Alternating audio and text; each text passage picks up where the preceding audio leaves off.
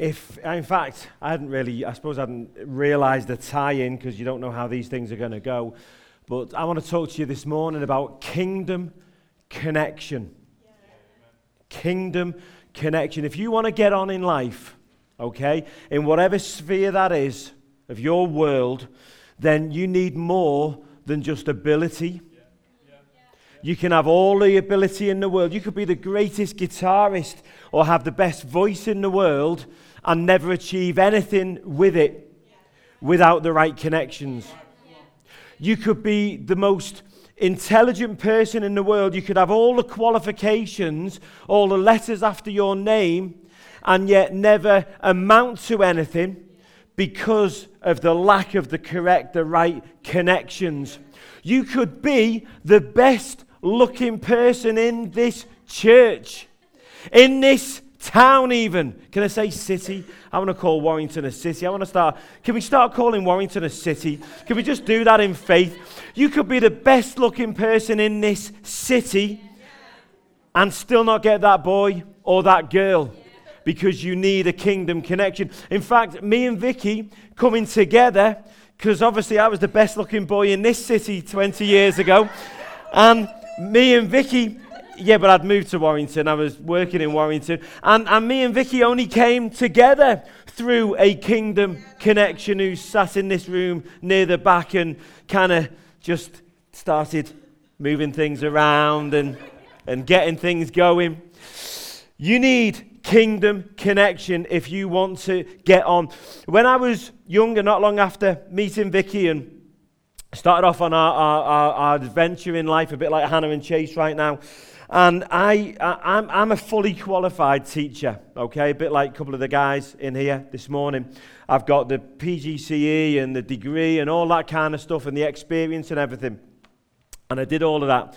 But what many of you don't know is that I didn't start out like that. My teaching career started without a degree and without a teaching qualification, which is nigh on impossible. That's actually nigh on impossible. Now, so let me tell you, there was no deception that went on. It wasn't like I kind of went there and just rocked up at a school and pretended to be a teacher. That wasn't what happened. So what happened was, I've shared certainly this first part before. We had a boy who was sent to us in distress. He was being beaten by his stepfather. And bizarrely, we'd not been married long. He was 16 in his last year of school, and he came to live with me and Vicky for a period of time for some respite. So we're looking after him. He'd been kept off school for an entire year, and so I started just tutoring him.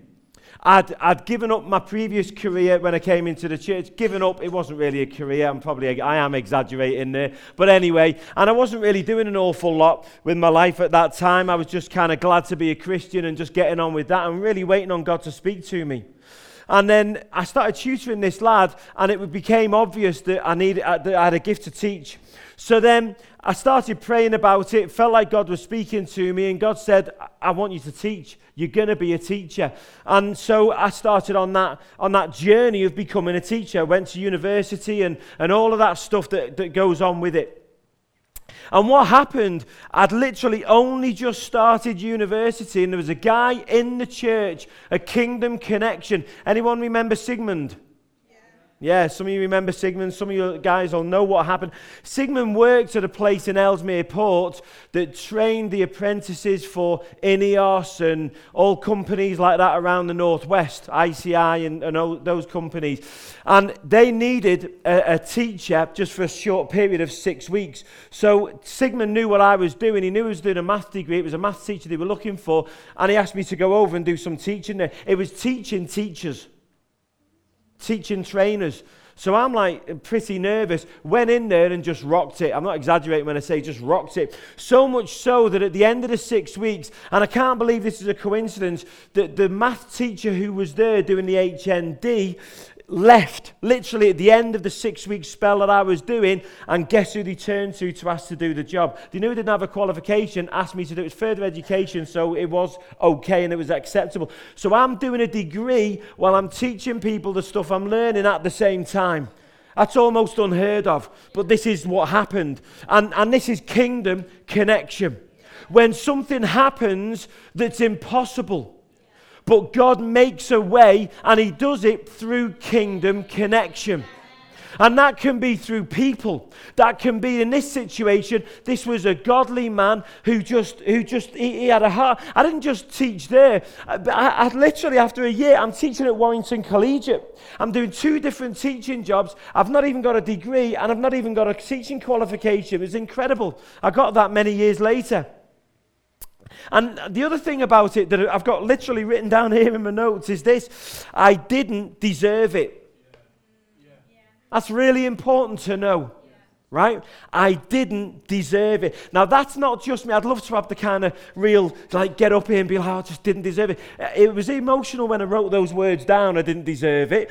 But now it's a few hours later or a few days later and so on. But you need to know, I didn't deserve it. This is not just like, it sounds good. I didn't deserve it. God just stepped in and transformed my life. And one of the major ways, I had the ability. I was gifted with maths and so on, and that was proven in how I did and all of that stuff. But I still didn't deserve it. But God made a way. He opened the door. And if you want to get on in life, your looks, your ability, your qualifications, all of those things, you could have everything. But without the right connections, you will not succeed. You will not succeed. You will never fulfill your calling. God demands that it is done through kingdom connection as well. It has to be like that because God is all about relationship. We're getting to the finale of our season about relationship, and God's heart is all about relationship. And he wants us to be in relationship with each other. But more importantly, only just more importantly, and I say that advisedly based on God himself and what Jesus said, only just more importantly, with him. He wants us to have deep, meaningful connections and relationship with him and with each other. That is vital to God, and he demands it. Jesus, great example with Jesus of kingdom connection. So the very beginning of Jesus' ministry, some of you will know, some of you will have heard this preached before. Jesus' ministry kind of began, or if you like, the training for his ministry, the final piece of the jigsaw. It wasn't in some fancy college. It wasn't at the feet of the scribes and the Pharisees or anything like that, the religious greats. It was in a desert, in the middle of nowhere. Him on his own. That was Jesus' training, his final training anyway, for his ministry. Not really glamorous, was it? Anyway, Jesus, he did his 40 days and his 40 nights in the wilderness, and he had his tempting and all of that stuff. Many of you know it, and if you're not, go and read it, and you can read it in Luke. Anyway, at the end of it, Jesus then started on his ministry. And the first place he headed to was his hometown. He headed home. And on his way home, he's traveling there, and he's clearly speaking to people, and he's preaching and he's teaching on his way. Even on his way home, just to start his ministry. His ministry, you could say, started back at home. But on his way, he's going on, and everyone's amazed by his teaching. They are astounded by his teaching and who he is. So much so that by the time he gets home, it says something really interesting, actually, in Luke 4. And it says this, it says, and I'm paraphrasing it slightly, but basically he turned up and he went to church on Sunday. He went to church on Sunday, as he did every Sunday. That's what it says. I'm paraphrasing it, but that's what it says. It was his custom. He went to church on Sunday, as he did every Sunday. Jesus went to church. He went to church. Now, there was a culture, it was slightly different to our church. They didn't have the lights that we have. It was slightly different, although, yeah, they were probably better than ours, because ours are pretty poor at the moment, but they will get better.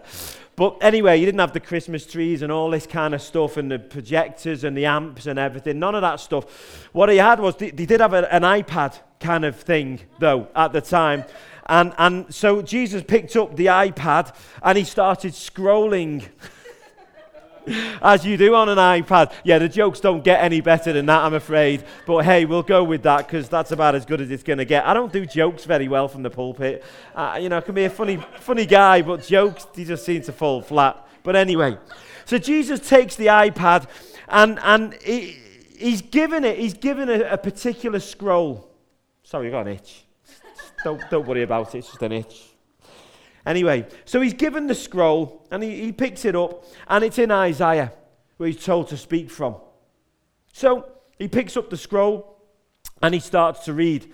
So let's read what Jesus read, because it's really significant what he read. It's in Luke chapter 4, and I've not got these first verses up, but I'll just get a little bit of preamble. The scroll of Isaiah the prophet was handed to him. He unrolled the scroll and found the place where this was written.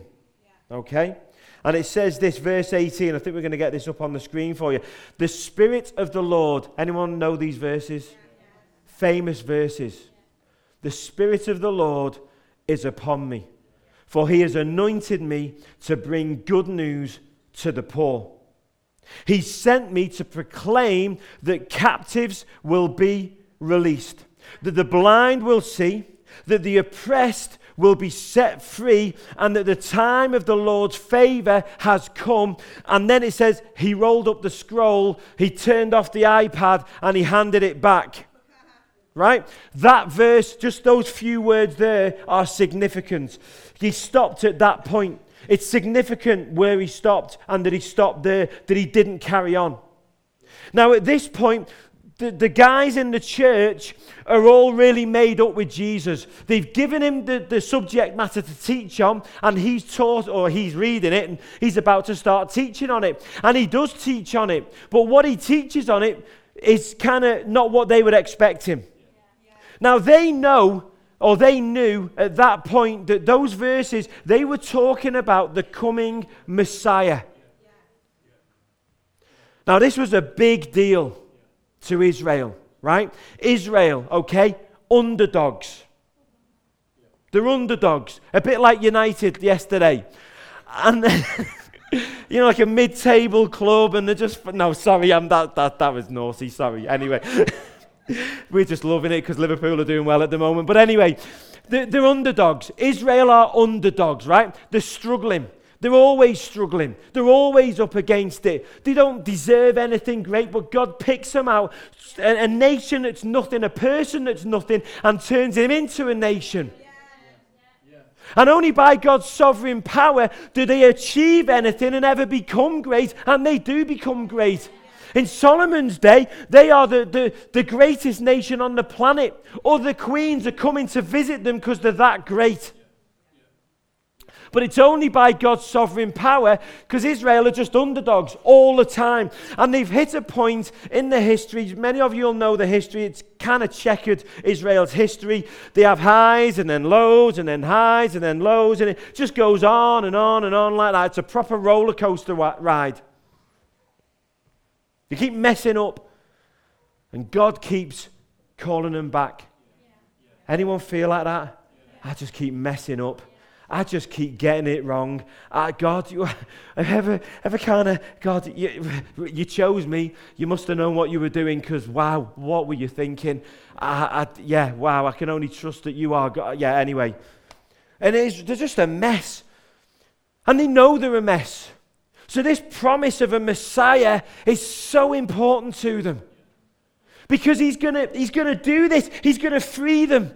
They're an oppressed people at this point. The Roman Empire are ruling them, and they're mistreating them, and they're telling them what they can and can't do. This proud nation. And they've got this promise that the Messiah is coming, and he's going to free us from this captivity, from these oppressors. And Jesus gets up. He's suddenly the hero of the day. He's all over Instagram. He's all over Twitter. Everyone's talking about him. And he comes to their church, back to his hometown. They know him. And they just think he's speaking about who's to come until he says this. That's me. You know, these verses that I'm reading, that's me, not me here, right? Jesus, yeah. That's me. He stands there and tells them, that's me. Now, I don't understand this bit, right? Because it says in verse 22, it says, everyone spoke well of him and was amazed by the gracious words that came from his lips. This is after he said to them, the scripture you've just heard has been fulfilled this very day. I can only assume that they don't realize what he's actually saying at this point. They're about to in a few seconds, and they really do, because it all kicks off. But at this point, they don't really get it, surely, because they're speaking well of him. They're all made up and everything. Oh, how can this be, they asked. Isn't this Joseph's son? I don't understand it. I can't get my head around it, and I don't really need to be quite frank. Because there's another point that I want to really get across from this message that is powerful. It's so powerful. He says, you will undoubtedly quote me this proverb, physician, heal yourself, meaning do miracles here in your hometown like those you did in Capernaum, but I tell you the truth, no prophet is accepted in his hometown. In other words, what he's saying is, you want me to do miracles here to prove who I am, to my qualifications. You want to see my qualifications. You want to see my credentials. You want me to do miracles to prove who I am. Well, I ain't going to. I'm not going to do that. I'm not a performing monkey. I'm not going to do that for you. I don't think he said that, to be fair. Let's be honest about it. I doubt very much he said that. But what he says next, wow. This puts the cat amongst the pigeons, what he says next. What he says right now, this next just short paragraph, it really, and this is, yeah.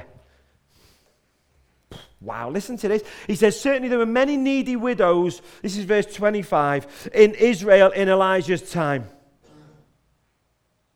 When the heavens were closed for 3.5 years and a severe famine devastated the land, there was loads of needy widows in the land, in Israel, where they are. In that town, in that land, in that city, in that place, in that country. There were many needy widows. Listen to what he says next though. Yet Elijah was not sent to any of them. He was sent instead to a foreigner, a widow of Zarephath in the land of Sidon. Wow. They're all waiting for this Messiah who's going to come to their aid, not their enemy's aid. As a Liverpool fan, it'd be like Kenny coming back and going and transforming Man United and sorting them out. What are you doing? What?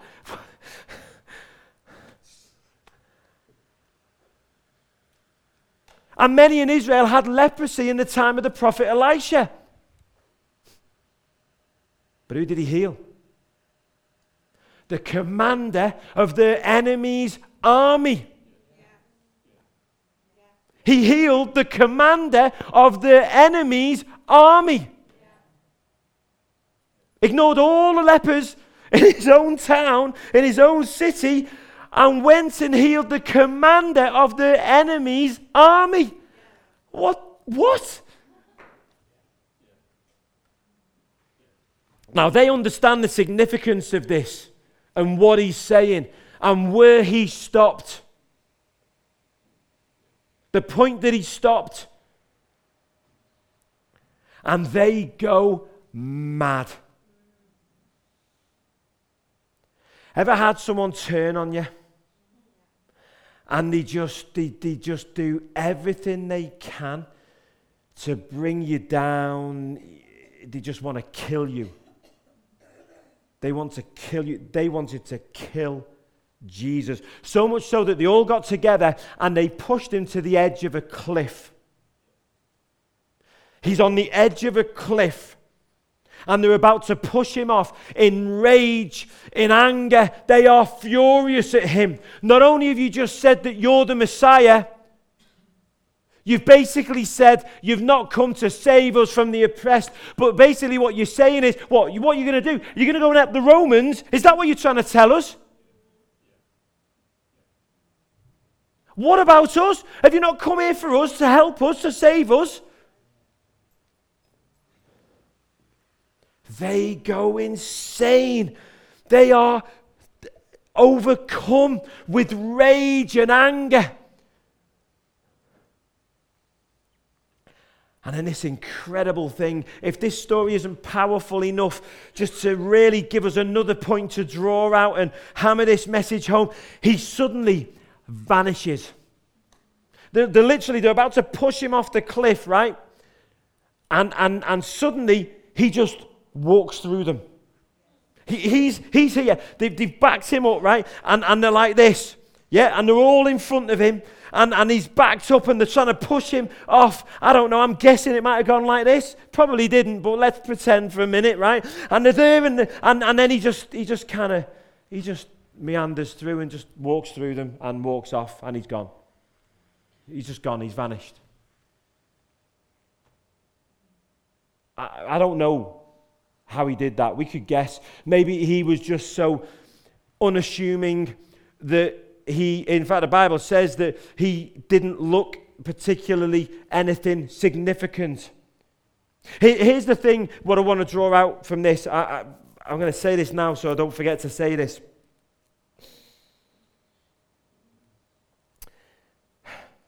You cannot have law. You cannot have the law and have Jesus.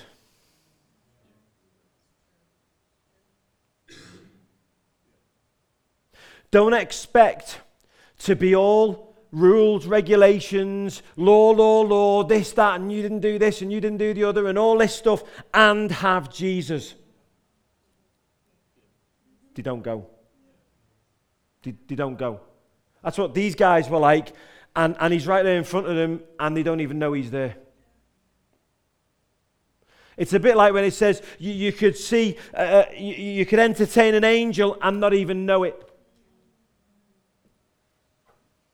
You cannot have law and have Jesus. Now, I'm not saying that God is like all anarchy and just do what we want and that's all fine. No, there's a higher law. It's the law of love. And that law of love, wow, that's the most powerful law there is. If you uphold that, if you uphold the law of love to God and to your brother and sister, you won't get a thing wrong.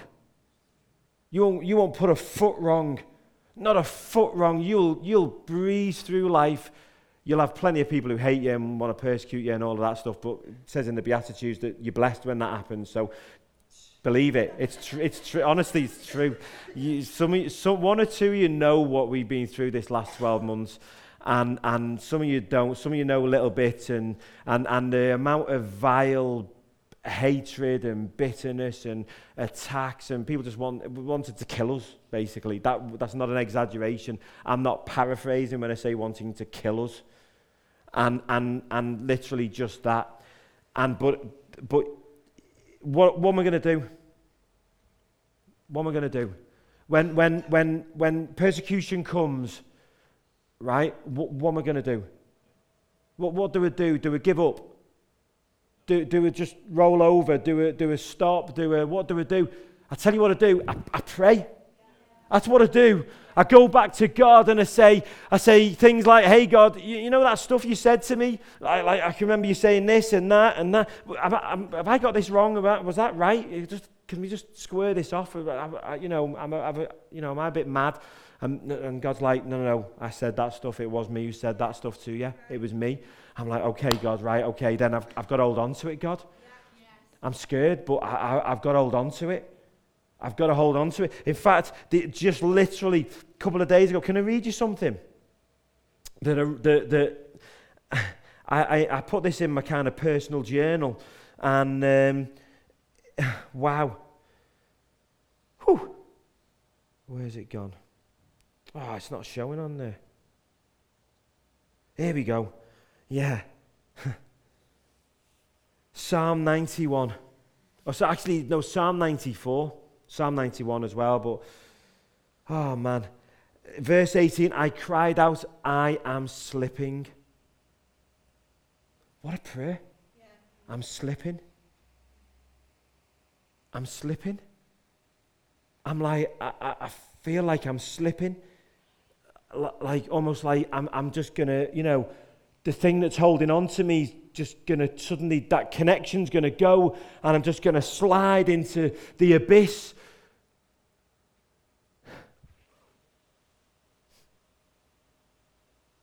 But your unfailing love, O Lord, supported me. When doubt filled my mind, your comfort gave me renewed hope and cheer.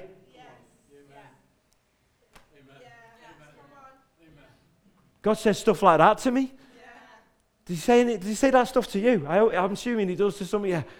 He says stuff like that to me. Like just in the middle of it, and then he'll go like, and I'm like, I'm slipping, and he's like, there you go, have a read of that. I'm like, wow.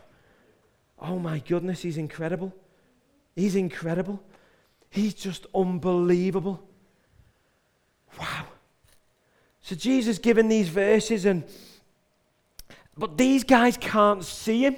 They can't see him when he's reading it out in front of them. They don't realize he actually is the Messiah. They can't see him when they're trying to kill him. He just suddenly disappears and vanishes, because you can't have law and have Jesus. You don't seem too convinced by that. I don't mind saying it. It's fine. You don't. It feels like I need to convince you a bit more that you can't have law and have Jesus, right?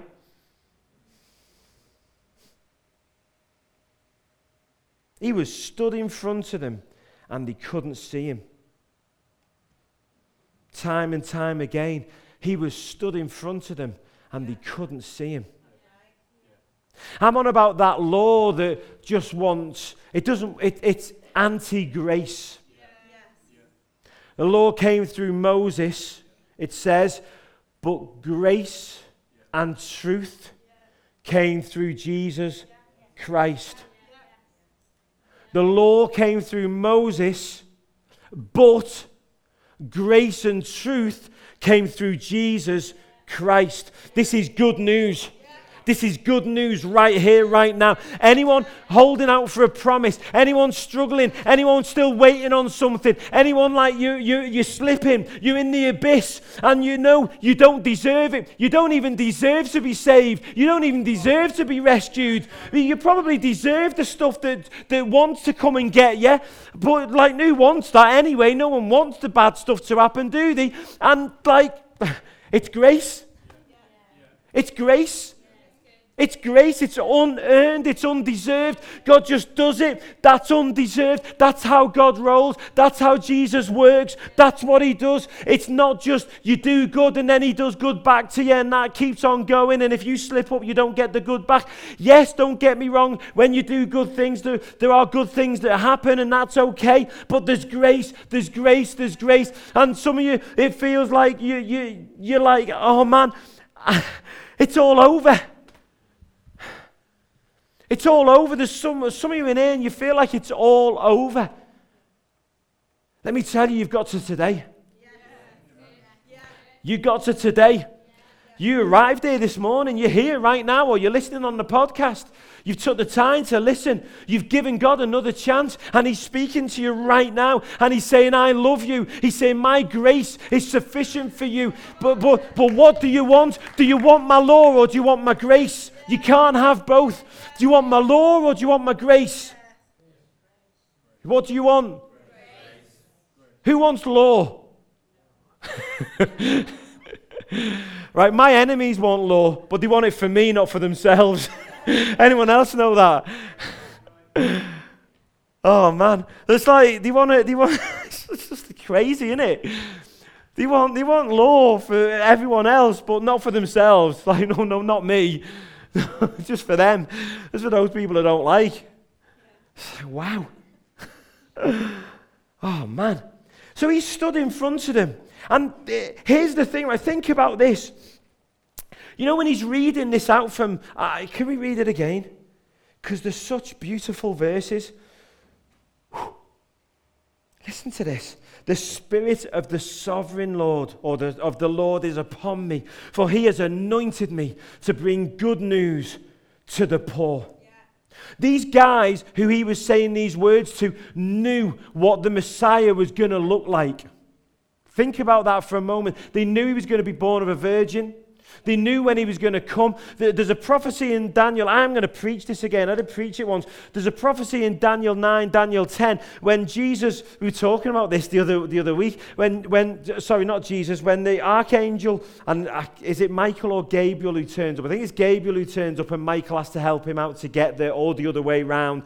And he basically turns up and rocks up with this incredible prophecy that predicts the year that Jesus is going to ride into Jerusalem on a donkey, like 400 odd years before it happens. And you can check it out, and you can go to historical records. It is accurate to the year. There's 7 years left there than what it talks about in Revelation, for anyone who's read that stuff. They knew when he was going to come, if they'd bothered to look. If they wanted to know. If they wanted the Jesus that God wanted to send them. But they didn't. They didn't. It's not what they wanted. They wanted the God that they wanted. They wanted the Messiah that they wanted. They wanted the Messiah from the bits that they'd picked out the Bible that suited their agenda, suited where they were at, and all of that stuff. Guess what? God doesn't always do it the way we want it to, guys. Do you know that? Sometimes some of you are just waiting and you're like, oh man, it's just that God's doing it a different way. He's just not doing it the way you want him to do it. Roll with him. Go with it. What he's got for you will be better than what you had in mind. I promise you that. It'll be far, far superior. It'll be so incredible. He sent me to proclaim that captives will be released, that the blind will see, that the oppressed will be set free, and that the time of the Lord's favor has come. And do you remember the next bit that comes? Do you remember the next bit? What comes next? And with it, the day of God's anger against their enemies. Do you know that that's the rest? That's the next bit. That's the next bit. But Jesus doesn't read that. He's scrolling with his iPad, and then he gets to that bit, and he hits the off button. And they knew. They knew exactly where he'd stopped. They knew exactly why he'd stopped there. And they didn't get Jesus. They didn't get their Savior. Could you imagine this? Is anyone, if we said, right, okay, God has spoke to, and we're never going to say this because this, you know, for lots of reasons. Like, hey, God's coming next Sunday. Jesus is literally going to be here next Sunday. We're not like, you know, we all say, oh yeah, Jesus is here every week and all that. No, he's actually coming in the flesh. He's going to be here next Sunday. He's doing a book signing. You can shake hands with him and all that kind. Could you imagine? I reckon it would be chocker in here. What do you think? Yeah. Like, and you believed it. You know, like there was some massive sign that appeared in the sky, you know, out of the stars, and it said, hey, Jesus is coming to Hope Church next Sunday. Right? It'd be chocker this week, next Sunday, wouldn't it? I don't think anyone would be late. The kind of work commitments that you've got, I reckon they'd take a back seat. And I reckon everyone would be here and all that stuff. Yeah? And yet, Jesus stood there right in front of them. They know what he's going to be like because it's written there for them. And yet he stood right in front of them and they can't see him. And they miss him completely. You can't have law and have Jesus. We're Christians. Some of us, aren't we? Yeah?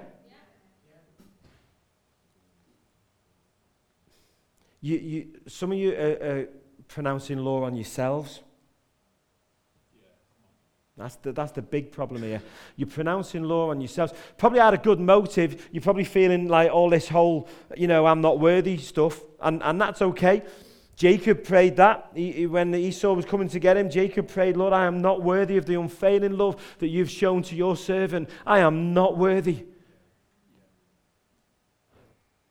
But he didn't stay there. It wasn't like the end of it. It wasn't like, so now strike me down now, Lord. It was, no, I'm scared, Lord. He's coming for me. My family, he's coming to get me. Save me.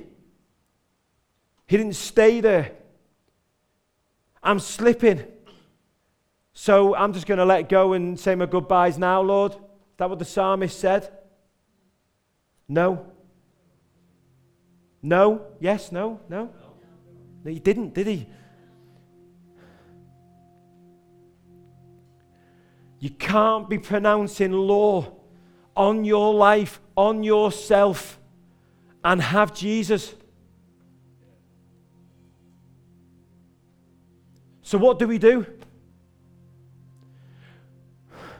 We pronounce grace, unmerited favor, unearned blessings on our lives. We come boldly to the throne of grace and we say, Jesus, we say, God, you promised. God, you promised. Your word says that your light is a lamp unto my feet. That my days are going to get better. My latter years will be greater than my former years. You promised me unending love, forgiveness, not once, not twice, but over and over again.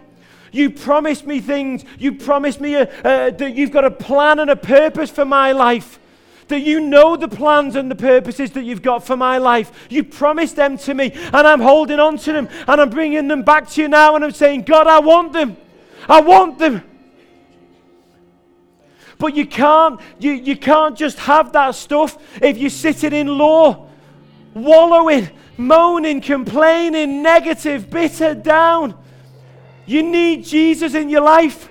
You need his sun rays in your life. You need his brightness, his light in your life to shine on you and put a smile on your face, to lift your head up high, to get you to carry on and keep on fighting, no matter what, no matter where you are, no matter how bad it looks. Keep on going, never give up. Love always hopes, always believes, it never stops.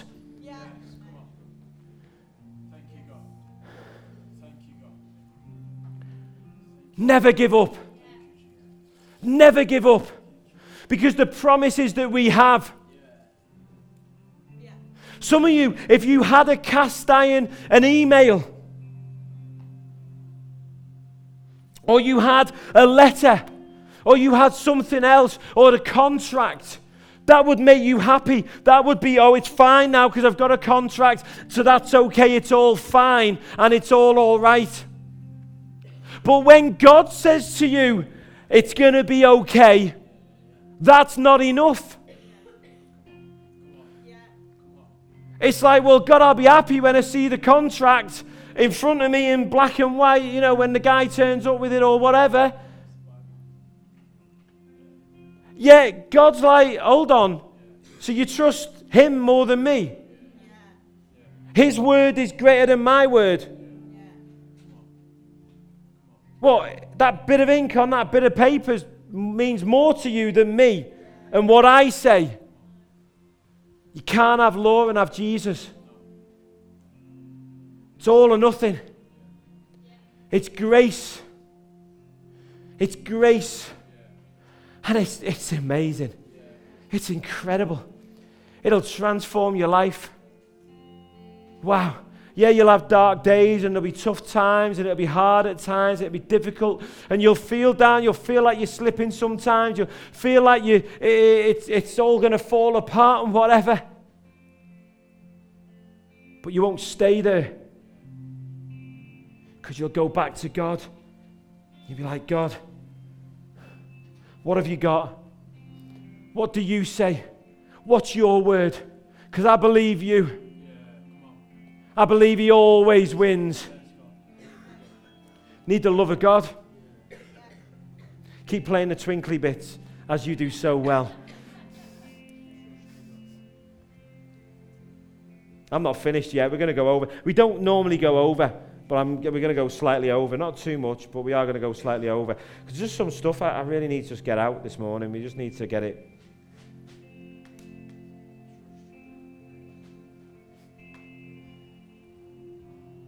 Let's kind of summarize it. Can't have law and have Jesus. Fresh water and salt water don't mix. It's got to be grace, all grace. If you want the law, Jesus is off the table. He's probably there. You just won't be able to see him. You could have all the blessing and you'll miss it. You won't even know it's there, right in front of your eyes, and you'll miss it. God will do it. The second point, his own way. Some of you are struggling to see God because you want him to do it the way that you think he should do it, and he's not, and it's going a different way, and you're thinking God's not there. When he is, he's just doing it a different way. He's just not sending his vengeance on your enemies. He's just not doing this and doing that. Don't get angry with him. Stick with him. Stay with him.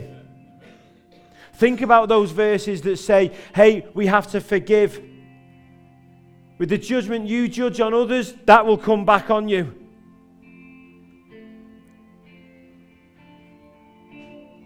And faith. Oh man. If I could give you a gift, if I could give you just one gift, it will be the gift after salvation, talking to Christians in the place, it would be the gift of faith. The gift of faith.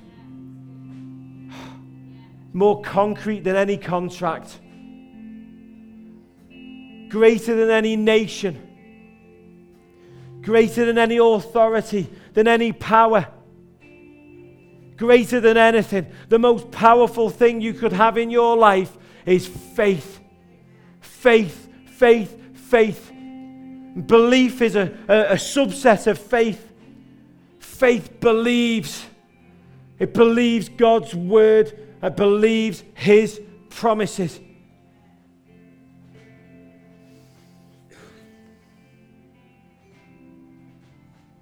And the last one.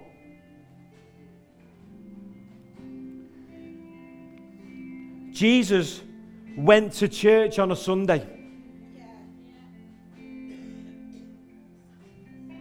You can listen to all the Sabbath. Yeah, you can listen to, but it was his Sunday, wasn't it? You know, this is the Lord's Day, by the way. This isn't the Sabbath. You do know that. This is the Lord's Day, which is Sabbath Friday night to Saturday night. But anyway, I wasn't trying to get too technical. But, all right, so Jesus went to church on the Sabbath.